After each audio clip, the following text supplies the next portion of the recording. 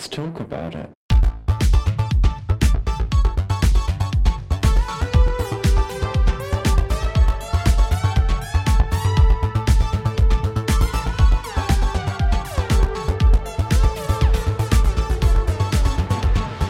Hello and welcome back to Thick Radio, the podcast where we talk about gaining, fetishism, and everything in their orbit. I'm James.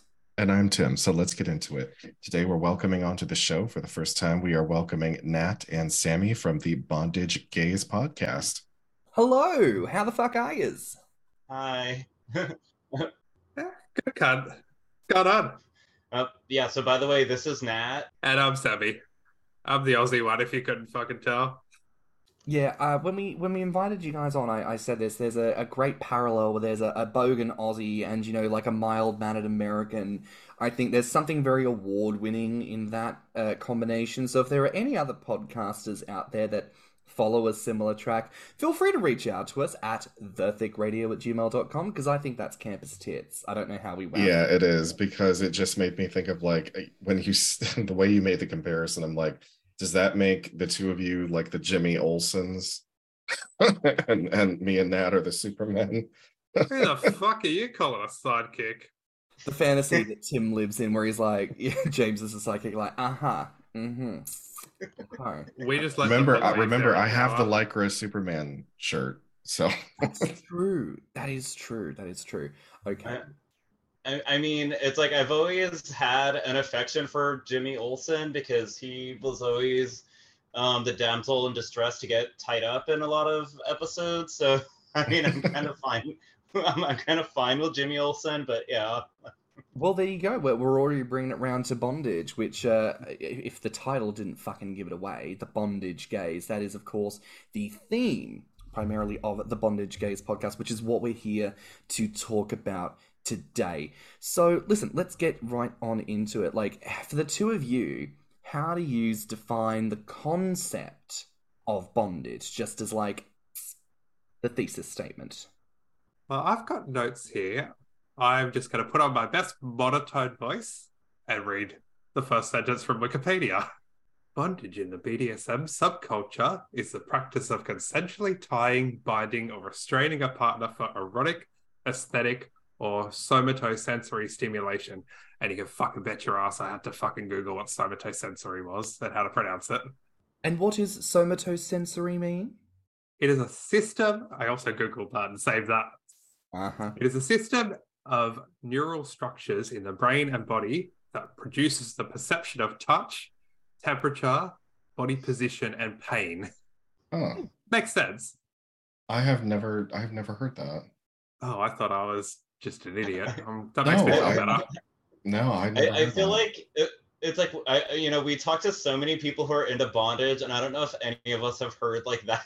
Like specific definition. Like, so what? You've never had someone like lean in seductively into your ear as you've been bound and gagged, like, is that doing it for your somatosensory system, bitch?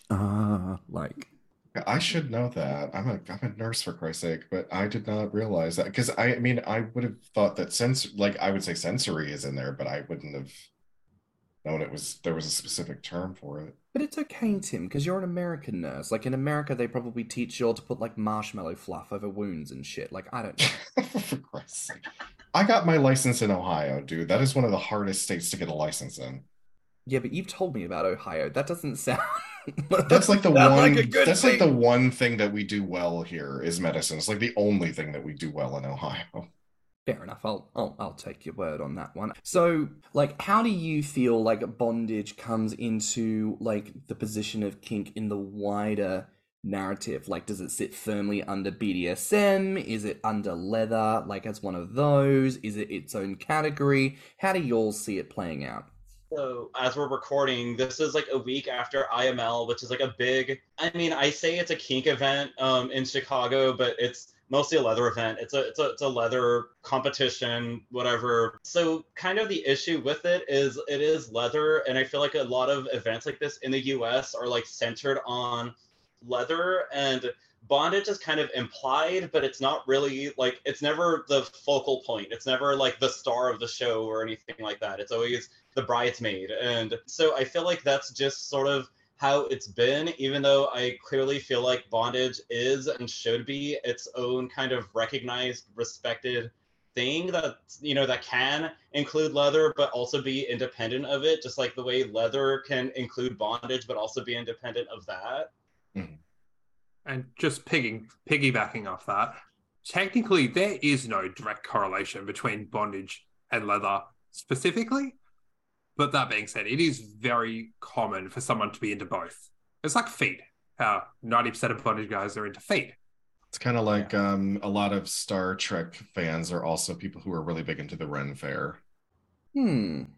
You know, the thing is, like, leather, there's like a clear visual that comes to people's mind when you think of leather. There is like the Tom of Finland kind of figure, you know, very masculine with a handlebar mustache and, you know, and a Mur cap and, you know, leather jacket and leather pants and big boots and all of those kinds of things, which is, you know, is a good image and stuff like that. And I feel like it's a way of people sort of identifying that they're kinky without it being, you know, considered threatening or scary or anything like that. I feel like outside of the gay community, like a Leatherman just reads as gay. It doesn't necessarily have to read as kinky or all these other things like that, even though there's that implication. And with bondage, there's not really a way of doing that. And I feel like if there is, it probably might seem a little bit more threatening or something like that to people. Look, bondage does definitely fall under BDSM. I mean, the B is for bondage.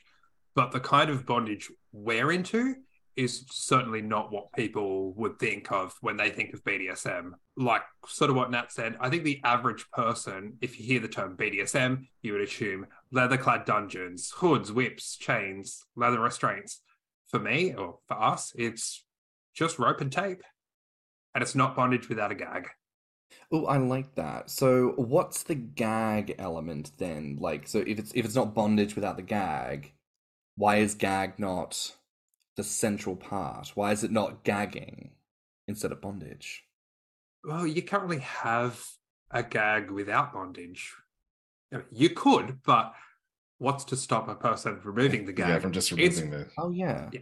that's obvious. Yeah, if their hands aren't tied up, they can just take the ball out of their mouth. Here I was thinking, I'm asking the deep questions today. Nah, just totally.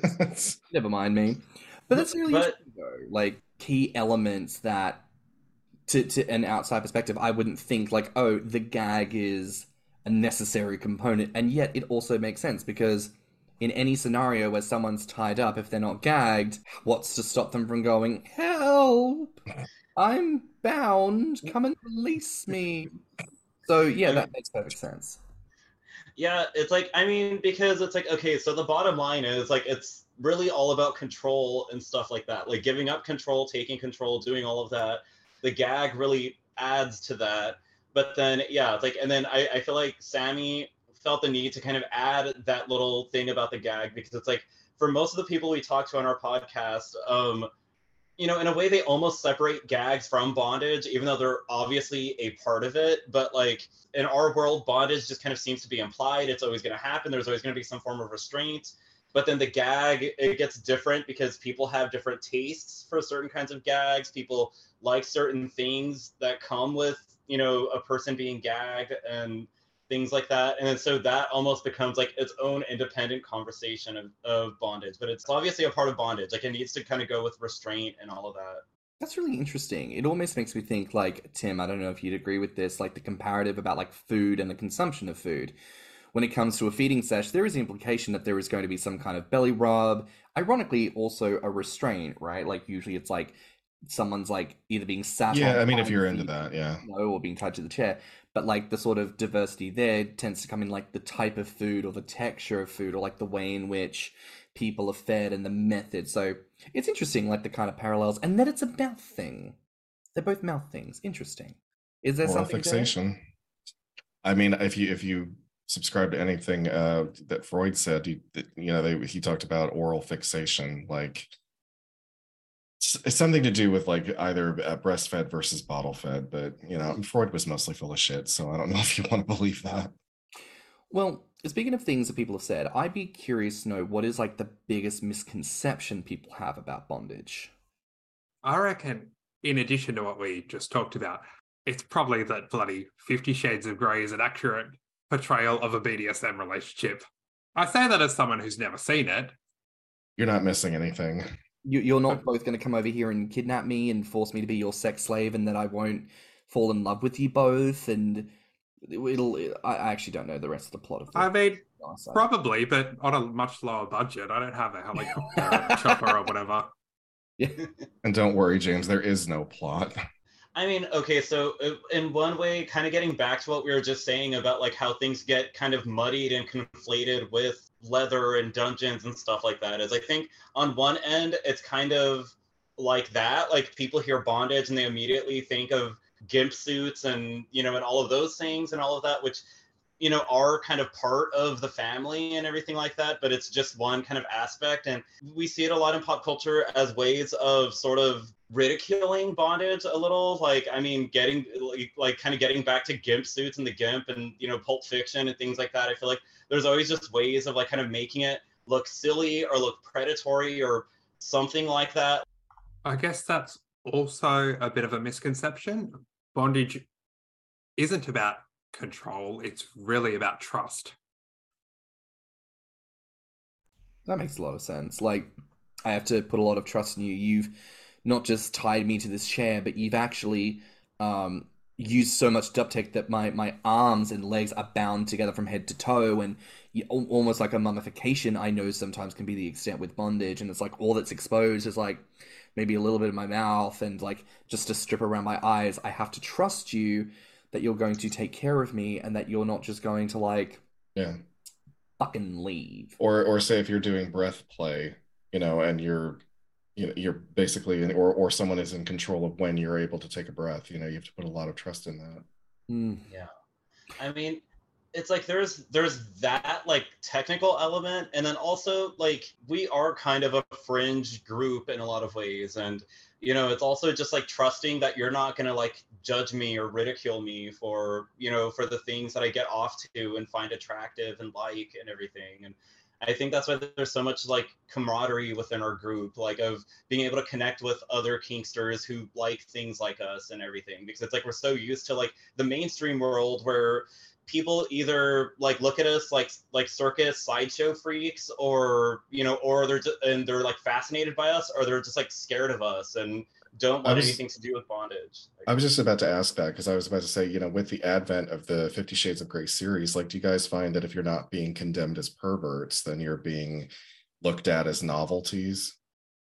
I haven't really talked about it enough with anyone vanilla to really have an idea of how I'm perceived or how we're perceived. It's like, I mean, I would say that I have for some part, like, I mean, because it's like there's always people who are curious, and I think that's always good, is like people who are curious and want to try it and stuff like that. But I don't know. It's like, I mean, there's been several times where, you know, when I've kind of dated guys that I've met like on Scruff or something like that, like, so just more kind of general gay dating app that's not specifically kink related. And the minute I bring up bondage, then that's all they kind of see me as and think of me as, and they want to try it and they get like overly excited about it and everything. And then it's just sort of like, okay, now you don't, you know, now you don't see like a person behind any of this or anything like that. Like, you're just kind of putting me into this little box and category, and maybe want to try like bondage with me, but then you're, I don't know, you're not gonna like, you know, take any other kind of interest in me or something like that. To be fair, that's very similar to like being a gainer on somewhere like Bigger City or Growler, because so many people have a negative perception of gaining and feedism. Like, I am a gainer, and I think I would have said this on, you know, when I was on your podcast, like, it doesn't mean I'm a feeder. If anything, I want you to feed me. Like, the food is mine. I'm the one getting fat. You can starve. I want to grow. But they see gainer in the profile and they're like, oh, you want to, ironically, probably like kidnap me and tie me down and feed me until I'm immobile and then feed me until I'm dead. And I'm like, nope, nothing of the sort. Truly could not give a fuck what you do in your spare time, mate. Like, I was just hoping for like maybe a friend at lunch. That was about it. But you've taken this into such a weird place because you saw my profile and then you've just layered an assumption right over the top. May I ask a random question? Yes. So, can't help himself interview it. He can't be stopped. Go for it. take out the gaining aspect. Say you're at a restaurant with a friend. Would you feel comfortable being the only one eating? Yes. Yeah.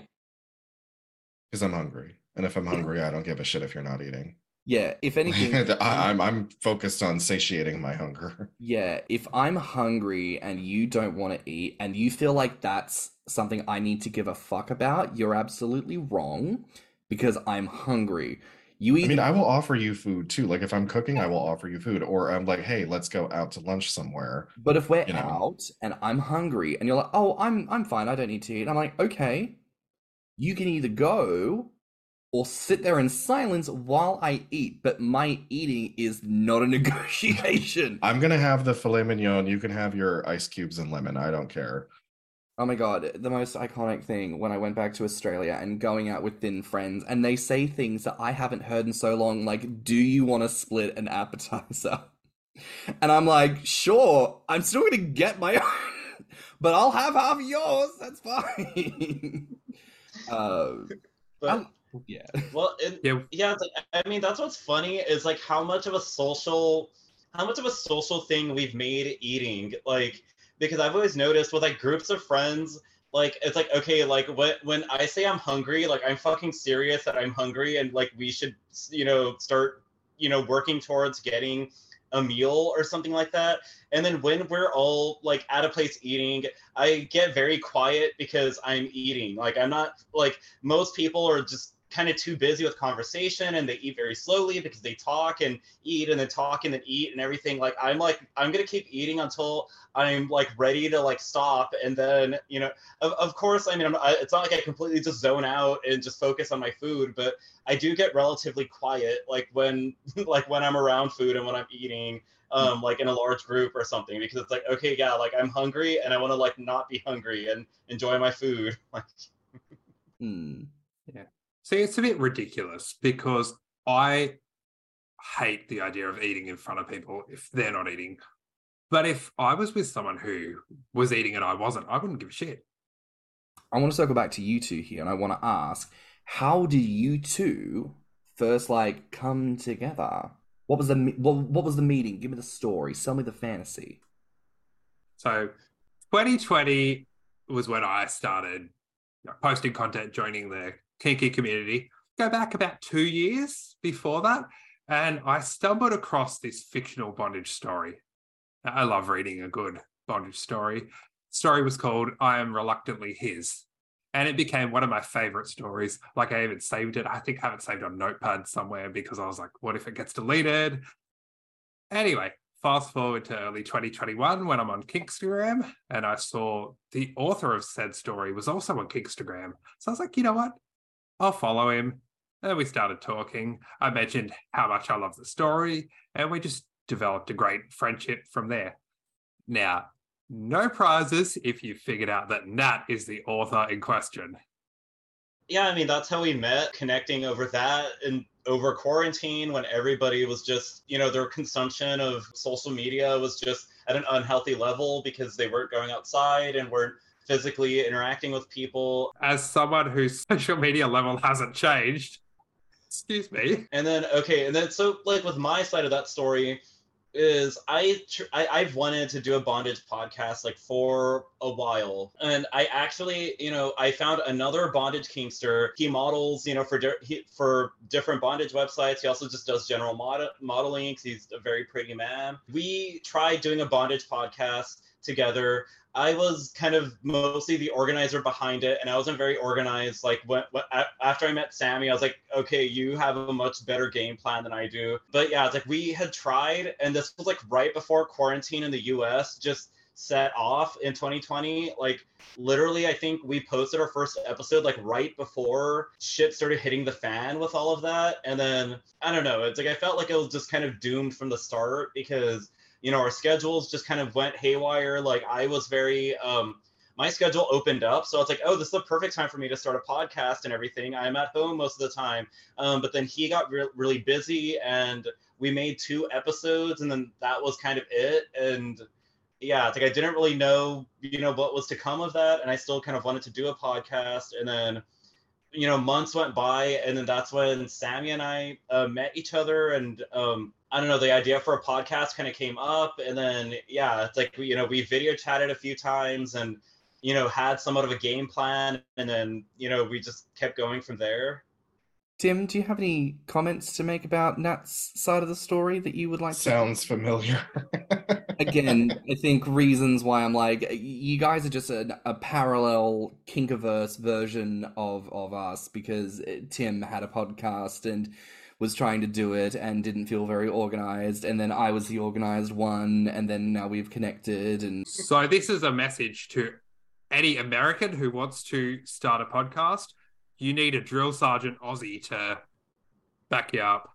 exactly. You'll have two examples right here, an award-winning combination of kink across the spectrum. But you can't be about gaining or bondage. We are now taken. But please look through the rest of the fetish spectrum, and then again connect with us. We'll continue our KCU, our kink cinematic universe bullshit as we expand the narratives there within.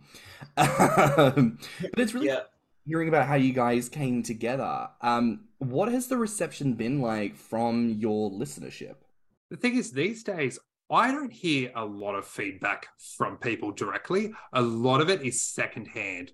We'll have a guest on the show, and then a week later, they'll message saying how many people have told them they love the podcast, which makes sense, I guess. People aren't going to say it to us every time we're on the show, which is every bloody week. And it's great, but it can be a little bittersweet. I know people love the podcast, and that's amazing. But it would be nice to hear that we're doing a good job from time to time. It's like, I spent 10 hours editing the episode. Please tell me I'm a good boy. But these days, although I don't hear much, what I do hear has been immensely positive and inspiring. Like, I think it resonates with people that we're here, we're kinky, we're sharing our stories, but we're not doing it in a cold, formulaic manner. We're just yammering on, having a chat, and normalizing it. I mean, even kind of getting back to what James was saying, I mean, it even kind of reminds me of just the way people reacted to our posts about your episodes and everything like that, because that wasn't a normal kind of topic for us to talk about. I mean, because we mostly do bondage, and then I think a lot of kinksters who aren't familiar with gaining might clutch their pearls a little bit about it, because they all have body issues, and they're like, I don't know, this feels like unsafe territory or something. And then I feel like when people like listen to our episodes and kind of saw the little promos that I did on my profile for your episodes, like a lot of people responded really well to that, like, because most people can relate to body image issues and things like that. Like, yeah. And look, that's another one of the reasons why we wanted to have you lovely boys on, because you gave me such a wonderful opportunity to come on and speak, to talk, as we found across 3 episodes, the insanely huge topic that is everything to do with body and fat and society and everything. And for you guys, I guess it's an opportunity to showcase your listeners, hey, like, there is more to the story than just, I guess, what we kind of specialize in. And the same with us. I bet very strongly that we've got a listenership that would love to listen to you guys, and probably have started listening to you as of this episode, so I think it's wonderful to kind of share in that and build a kind of more of a network. Like, we're all here, we're all kinky, we're all having fun, and we just want to talk and be listened to and understood and all that good shit. On that point, like, having been on your show now and kind of talk to you guys, like, what is your perception of gaining? I mean, it's like, I don't know if I did this during your episode, but it's like I see the connection between gaining and bondage, because they both deal with control, and because it's about having a control over your own body and the choices you make for your body and things kind of like that. And I think the reason why a lot of kinksters like that aren't familiar with gaining like kind of freak out when they hear about it is like, because I think a lot of people don't feel like they have control over their bodies, or what their bodies do, how their bodies look, things like that. And so I think the thought of gaining is sort of anarchy for them in that kind of way. But it's like, in a way, I kind of feel like, well, maybe we should have a little bit of that anarchy with it, because who the fuck says how our bodies should or shouldn't look and everything? Like, Yeah, I think I have similar reasons, but a different approach. Like, it's not one of my kinks, but it most certainly wouldn't be a deal breaker. And as someone who admittedly does have a very fucked up relationship with food, I think if you can be in control of your calorie intake and achieve your desired shape and size, no matter what that is, then I think that's bloody awesome. I mean, Tim, I'll flip the question on you. What's your perception of bondage? Do you enjoy bondage? What are your experiences with bondage? I like some light BDSM, light, you know. I have never been flogged, whipped, spanked, anything like that. That I'm a little hesitant to do because I'm afraid it might be kind of triggering. But as far as being tied up, I have been tied up and edged before. And I just I think the reason I didn't end up enjoying it as much as I'd like to is because the way that I was tied up, I don't really like to have my arms restricted, right? Like if I don't have full range of motion in my arms, I kind of get a little claustrophobic. So that was not as much fun as I liked it to be. But I'm still open to learning. I have a flogger, and my boyfriend Matt loves to get flogged, and I need to get better at that. But is that just because he's a brat and he wants you to tame him? Kinda, yeah. Yeah, so like I'm interested in some light BDSM. And I really want someone to teach me how to pistol whip. I don't know why it's so specific. Have you guys ever seen Sin City? Yeah. Okay. So Nat, that scene with the sex worker when she's got Mickey Rourke tied up and she's like just wailing on him with the butt of the gun, it looks so hot. I'm like, I want somebody to teach me how to do that. It's like a gun is so interesting because it's like, I mean, in movies, it's obviously like a rubber gun or plastic or something that's not going to hurt the actor, like with it, because guns are fucking metal. Like, it'd be really dangerous. But yeah, I mean, that would be an interesting role play to do. So I've got to say, we probably have as much experience with the flogging, the whipping as you do, because we are all about the B, not so much on the DSM. Oh, that's right, yeah. So I am curious to ask, maybe from a more practical perspective, like I'm not going to presume like the amount of experience either of you have had with larger partners with bondage, but like for the listeners, can you kind of walk us through like what are some of the key differences between bondage with a typically smaller person and a typically larger person? I'm glad you asked that because as Tim was speaking, I just thought like of how a lot of the times bondage does assume a specific kind of body or body type or something. Like a sub that I have played, I've hung out with him a few times. I've only tied him up once so far.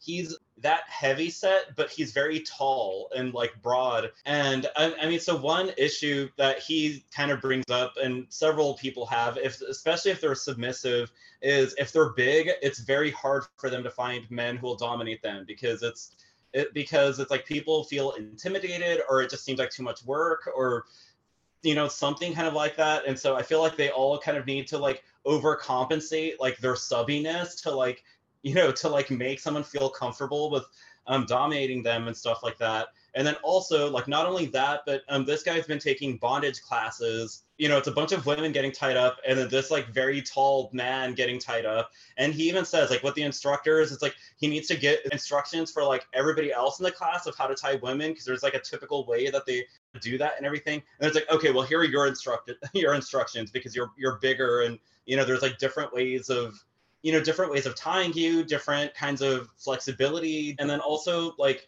bear bondage is basically its own kind of subgenre under the main bondage umbrella of people who typically are attracted to bears, and bears tied up and everything like that. And then so that's sort of its own kind of category within it.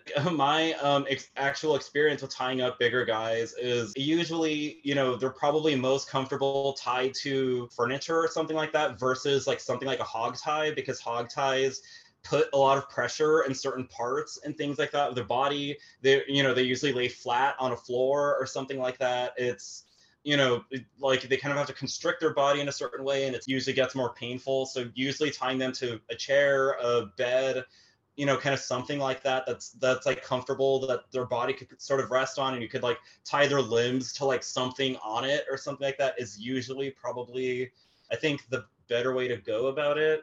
I'm kind of curious about something. So in the context of bondage, how do you guys feel about more extreme forms of bondage, like say suspension? Open to trying it, but never have. I wouldn't seek it out. I mean, because suspension, there's so okay. So I mean, getting back to that tall sub that I know, I mean, part of the class is learning suspension, and yeah, like I think once again, as being somebody who is bigger and heavier, I think it's a bit more difficult for him to kind of experience and learn that and everything because. Once again, they just expect, these small women to be suspended, which I guess is just less to work with and all of that.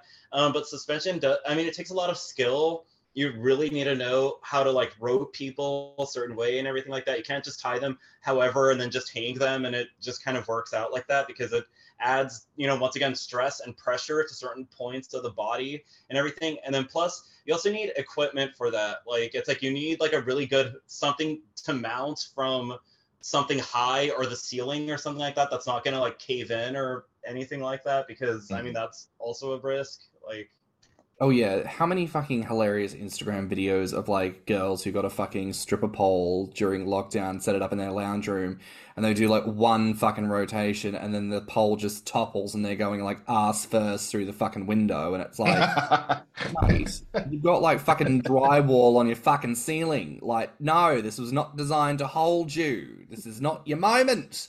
Slow down, Sheila. yeah, like Didn't those used to have to be installed? I feel like I remember a time when people would say things like, "Oh, I'm having a stripper pole installed."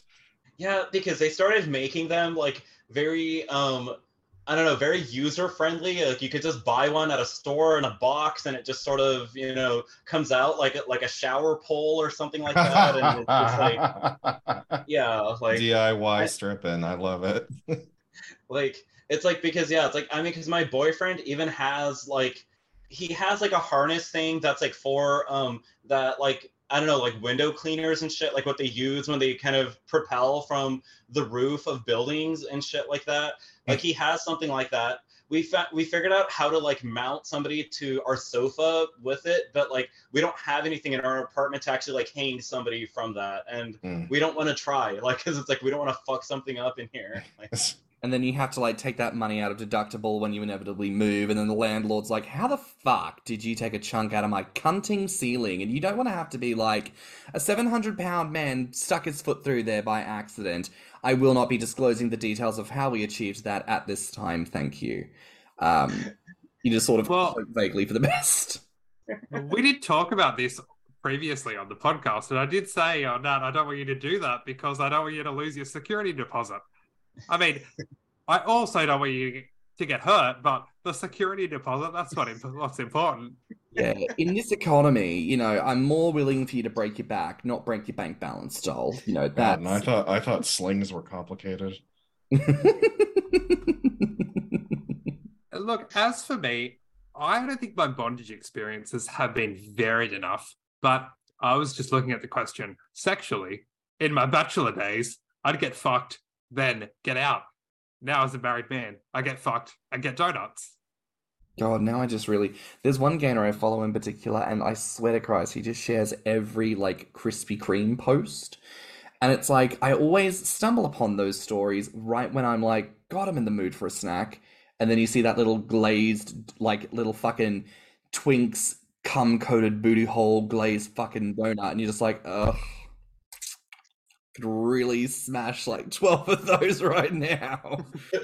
there was actually a funny moment during IML weekend because I highly recommended a local donut place here called Beacon Donuts, and one of our guests who was there for IML, I was like, okay, well, so close to this, like, let me bring you some of the donuts, like, when I see you. So I brought them, and he loved them. He said that they were great because I saw that they also got Dunkin' Donuts sometime before, and sometime later, like, he just kind of said, it's like, oh yeah, but the donuts that Nat brought were like way better than Dunkin' Donuts. And I was like, but I'm kind of glad that you said that because like if you thought Dunkin' Donuts was like on the same level or better, like I'm just gonna leave right now. Like I just yeah, you gotta acknowledge the good stuff. Although, do you all remember that weird thing like in the late 2000s, early 2010s, where it was like the loaded donut milkshake bullshit dessert thing, where it's like it's a fucking mason jar full of thick shake, and then over the top of the mason jar they've got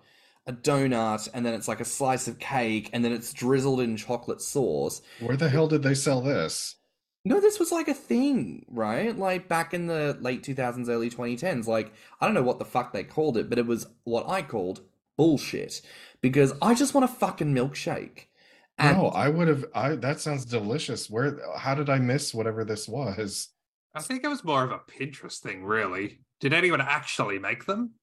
well, this is the question. And, you'd see certain people modeling with them, but like, how much? Do you know what? This is the thing. Nick Cardo Avocado and all the other fucking mukbangers, how much that shit do they really fucking eat? Because they have a spread, and I swear, when you skip to the end of the video, there's still so much of it that goes uneaten. And I'm like, does it just go in the bin? What are we doing here? A lot of wasted money. A lot of wasted food. Ugh. Yeah, it's like with you saying that, it reminds me of the Paula Deen hamburger donuts, like where it's instead of a bun, you have just two glazed donuts Oh, and the then just a Luther, burger in yeah. the middle. The Luther. I remember that was a thing.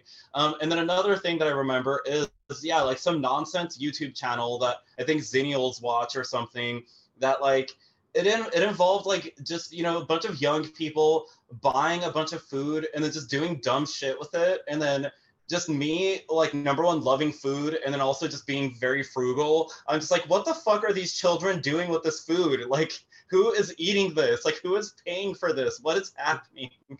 I may have asked this on the pod before, but do you guys remember? So it was I feel like it was brief. KFC was including Krispy Kreme donuts with their chicken for a little while.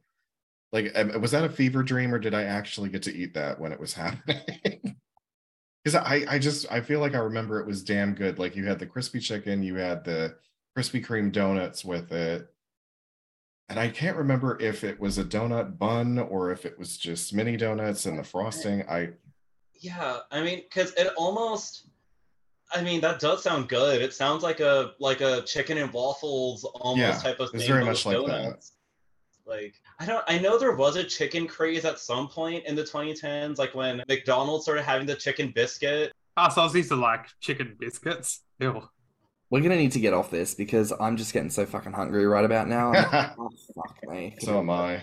Well, I'll circle back. I just want to say, joking aside, I can't say there's been a noticeable difference whenever there's been a variation in size.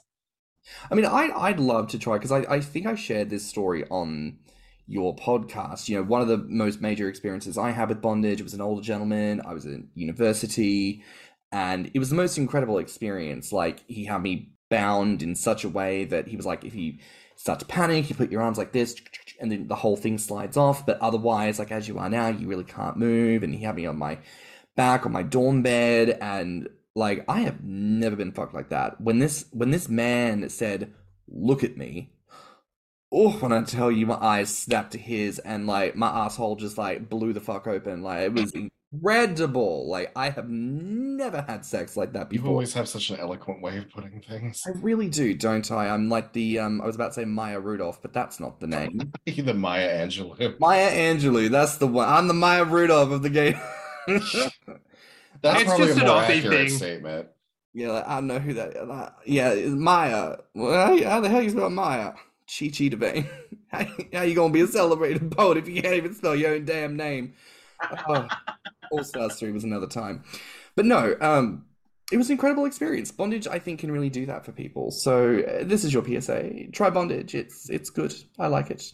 Like, it's oddly freeing. It's like, yes, you're being physically restrained and restricted and everything, but it's also just very freeing and liberating. I can imagine, like, much like with feeding, when you kind of give up that control to someone else, there's something very freeing in the whole, like, consensually letting whatever happens. Like, it's very that. But I do want to ask here, like, more specifically about your show. Is there, like, a specific challenge that you guys have come across in, like, the production side of things? Technology does not like us. We fix one problem and another one arises. One of the biggest issues we had was when we had our first guest on the show. I'd bought a new headset, and I guess the settings got altered.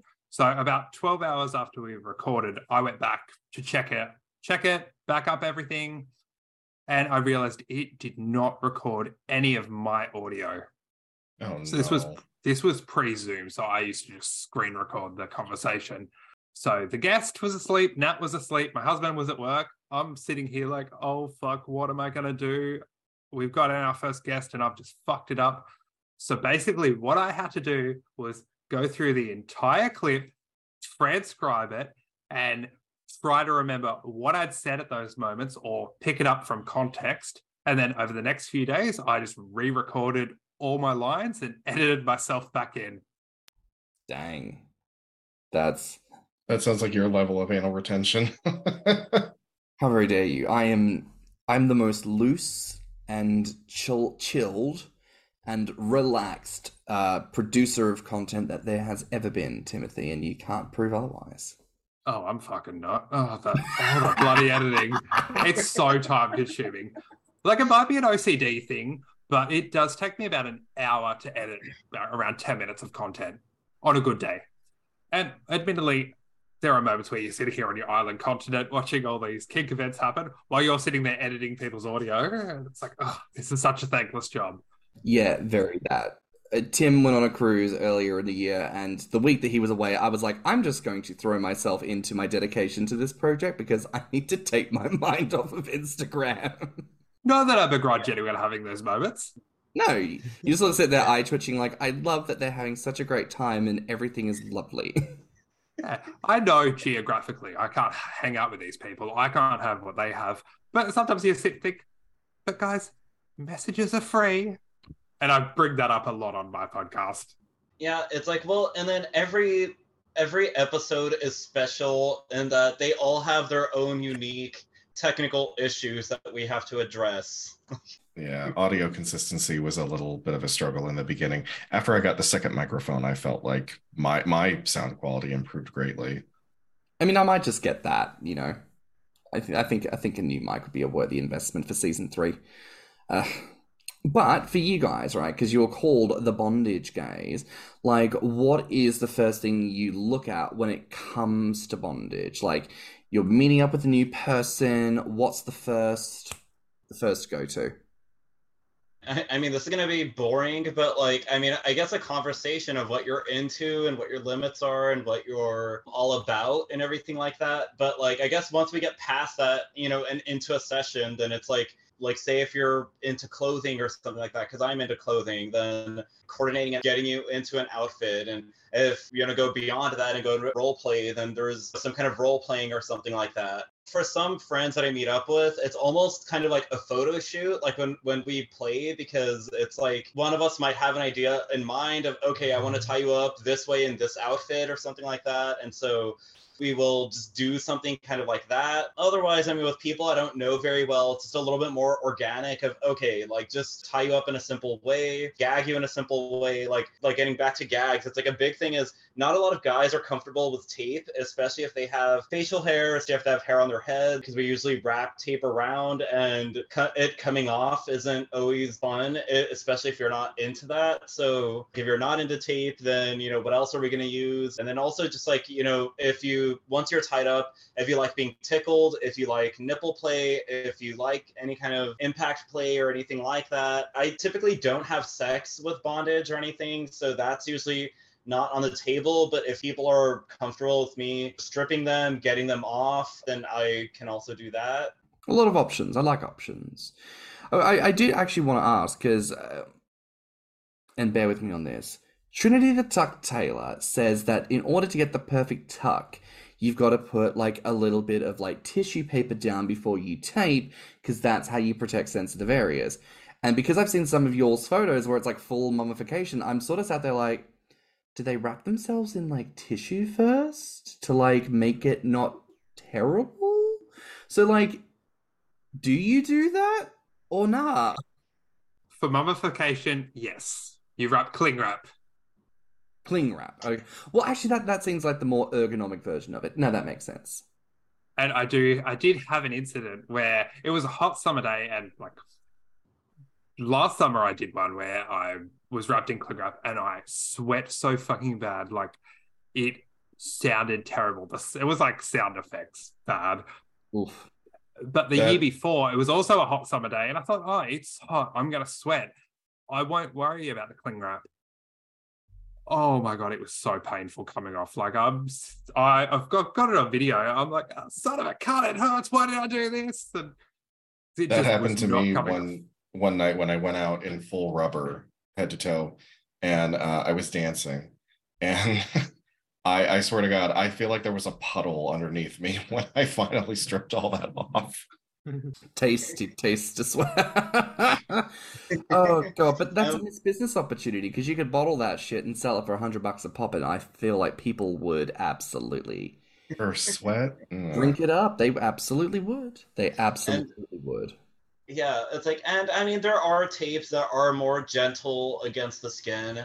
I personally really love athletic tape, which you could buy at like any pharmacy, drugstore, whatever. It's very cloth-like, and I think it's very effective. And there's still a pinch when you peel it off skin or hair or something like that, but it's nowhere nearly as bad as like duct tape. Like I feel like things like duct tape, Gorilla Tape, etc. Like those are the worst, like against the skin, especially for gags. Use cloth, maybe stuff your mouth, add like a cleave gag, like something that you bite down on, put something like over that, and then that kind of gives enough coverage over your face to like add tape over that. And then, the tape's not really clinging to your skin or hair that much. When it comes to me being tied, I'm a creature of habit. I want a hog tie and a tape gag, preferably with socks on, just because it's more comfortable. But if it's someone else getting tied up, then I'm open to more variation. Like, hey, we'll try a chair tie, then we'll move on to a hog tie. How about a pig tie? Actually, I haven't pig tied anyone, but I would be open to it. Is a pig tie different? What's the difference? Tie? Yeah. It's basically hands are in front, and then they're connected to the feet. So it's almost like an inverted hog tie. Gotcha. It's like hog tie is like if you suck a pole through the back, they'd be on the spit roast, like with the belly outward, and then pig tie is in the shot where they're like that, but the pole's across the front and they're being like carried. Gotcha. Pretty much. Okay. Yeah. See, we're learning new things all the time here on the Thick Radio podcast. We are an educational program and would like to be understood as such. So please nominate us for your local education awards. Thank you. Yeah, it's funny because I've been referred, because there's a position that I've gotten obsessed with. I found a Betty Page pinup, a picture of her tied like this, where her arms and legs are completely like the Suspended only off rope the ground. on it is like, well, no, it's like her arms and legs are completely bound together, and like all the way, like basically from her wrists and ankles, like all the way up like that, like, and then that's where all the rope is. And I love seeing men in that position because it's just so helpless, and you also don't see that a lot because, I mean, once again, it's like the way the mainstream world likes to see bondage. It's mostly like women as submissive and all of that and everything. And I've always thought that was a pig tie, and it's similar to a pig tie in that it's kind of a similar position, but I guess what makes it a jackknife position is, I guess, the rope just kind of going all around the arms and legs. Now, we do have a listener question, lads, which is, what is the most important thing you've both learned from doing your show?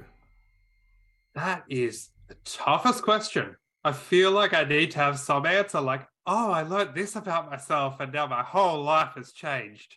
But I don't really have anything like that. And I've been sitting on this question since I saw it. And I'm like, fuck, I need to think of something other than the bloody editing. So I've got a bit of a cop-out answer. And that is basically, I've just learnt a lot about different kinks out there. One of the biggest ones, obviously, being gaining fetism.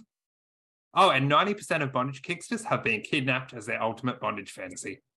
To be fair, that's the same with gaining. Like, every fucking gainer out there is like, I want a guy to kidnap me and turn me into his bad little bitch.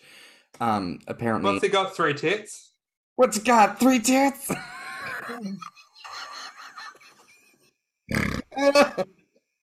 Oh my god, I'm sorry. I watched All Stars and James Mansfield does Jennifer Coolidge, and she did a really good job. I appreciated it. But also I was like, damn, I was gonna learn how to be a drag queen and then get on Drag Race and do Jennifer Coolidge and be fabulous, and now I can't anymore, so I'll just give up drag forever. That's my plan gone bust.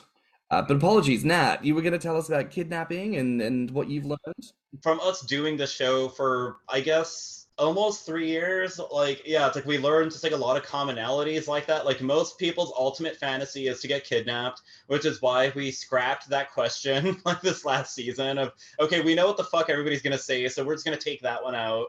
But yeah, it's like, I don't know. I mean, I think a big thing that I would say that I've learned from it is just, I guess, how much the bondage community kind of, wanted and maybe even, like, dare I say, needed a bondage themed podcast. Like, just because maybe it was my own vanity and narcissism or something like that just wanted just to express my own thoughts and ideas about this or something. Like, but like now seeing like how many people listen to us and how many people like value the podcast and everything. And I mean, it really just shows how connected this community is and how much we seem to want that kind of connection with other Kingsters. Honestly, very that. Like, Tim was talking about this when he came back from the cruise. Like, event drop is such a real fucking thing. Like, Yeah. when you get the opportunity to be around your people and invest time and energy, to come away from that is a genuine depression to have to come away from it. And as you say, like, when you find that there are people like accessible to you, that you find I've been listening to your words and I participate and I'm, the listener in the background, and there's something quite beautiful about that connectivity. And I think, much like you were saying before, your podcast seems to me similar to ours, born out of a void. There wasn't anything happening, and if no one else is going to do it, why not me? Why not us? Why not step forward and do something and create space and do it with the excellence that we know that we can bring? And sometimes I think when we think excellence, we look at the quality, and sure, like, where we can do good things, that's great. But the quality isn't just the fact that it sounds good, it's also the people you get, the perspective you share, the stories, the experiences. It allows people, and probably a lot of people who live in isolated places, to feel more connected to their community, which wouldn't be possible without what you guys do. So I think that's honestly fantastic stuff. Now, what do you want listeners to take away from today's conversation? Well, me, firstly, someone kidnap me, please. Is that your biggest kink? Is that what that is? Is that your biggest fantasy? I don't know if it's the biggest, but it's up there. Normally, it's our guests begging our listeners to kidnap them, so it's nice to be on the other side. But basically, I'd just like everyone to know it's okay to be you, even if you're a bit of a cunt, but maybe just don't be a total cunt. Never be ashamed of your kinks. As long as you're not hurting anyone or yourself or doing anything illegal, you do what makes you happy. And if anyone objects to that, quite frankly, they can fuck off. It's not their life to live, and their opinion doesn't matter. Just to go off of what Sammy said, it's like, I mean, just, explore like things that you're curious about, be whatever you're into, and just be proud of it, and fly your flag. And yeah, like, I mean, Well, yeah, it's like, just be comfortable with being you. Love that.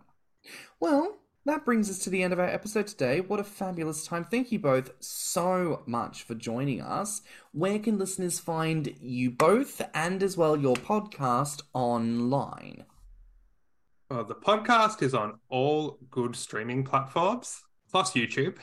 We are also on Instagram on the handle The Bondage Gaze. We do have a Twitter, but I don't think I've used it since season 1, so...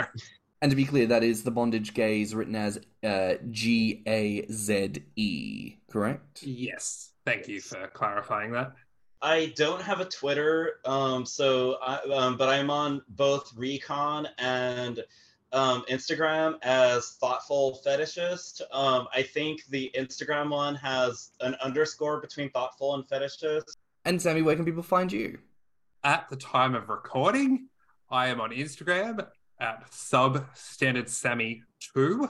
my account is on the verge of getting shut down. So by the time you're listening to this, it might be number 3. Who knows? It might be number bloody 25. But that's where you can find me. I'm also on Twitter as Substandard Sam. I have a Tumblr. It's also Substandard Semi, but who uses Tumblr these days? If you do, look me up, but I won't be expecting anyone to reach out to me on there. Instagram is where I'm most active. Well, listen, that's a wrap for now here on Thick Radio. Please remember to like and subscribe, rate us 5 stars, and leave us a good review. We gave you the spiel earlier. Pay attention. Reviews, people. Love us. Say nice things, please. If you liked this episode, the podcast, or just us in general, share it with your friends and encourage them to tune in. You can find me on Instagram and BeefyFrat at Stanham.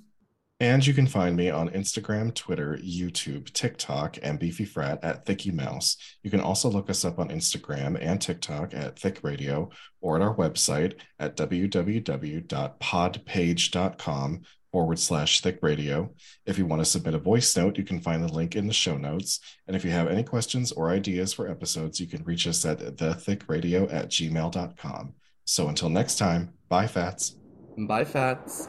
Bye, Fats. Let's talk about it.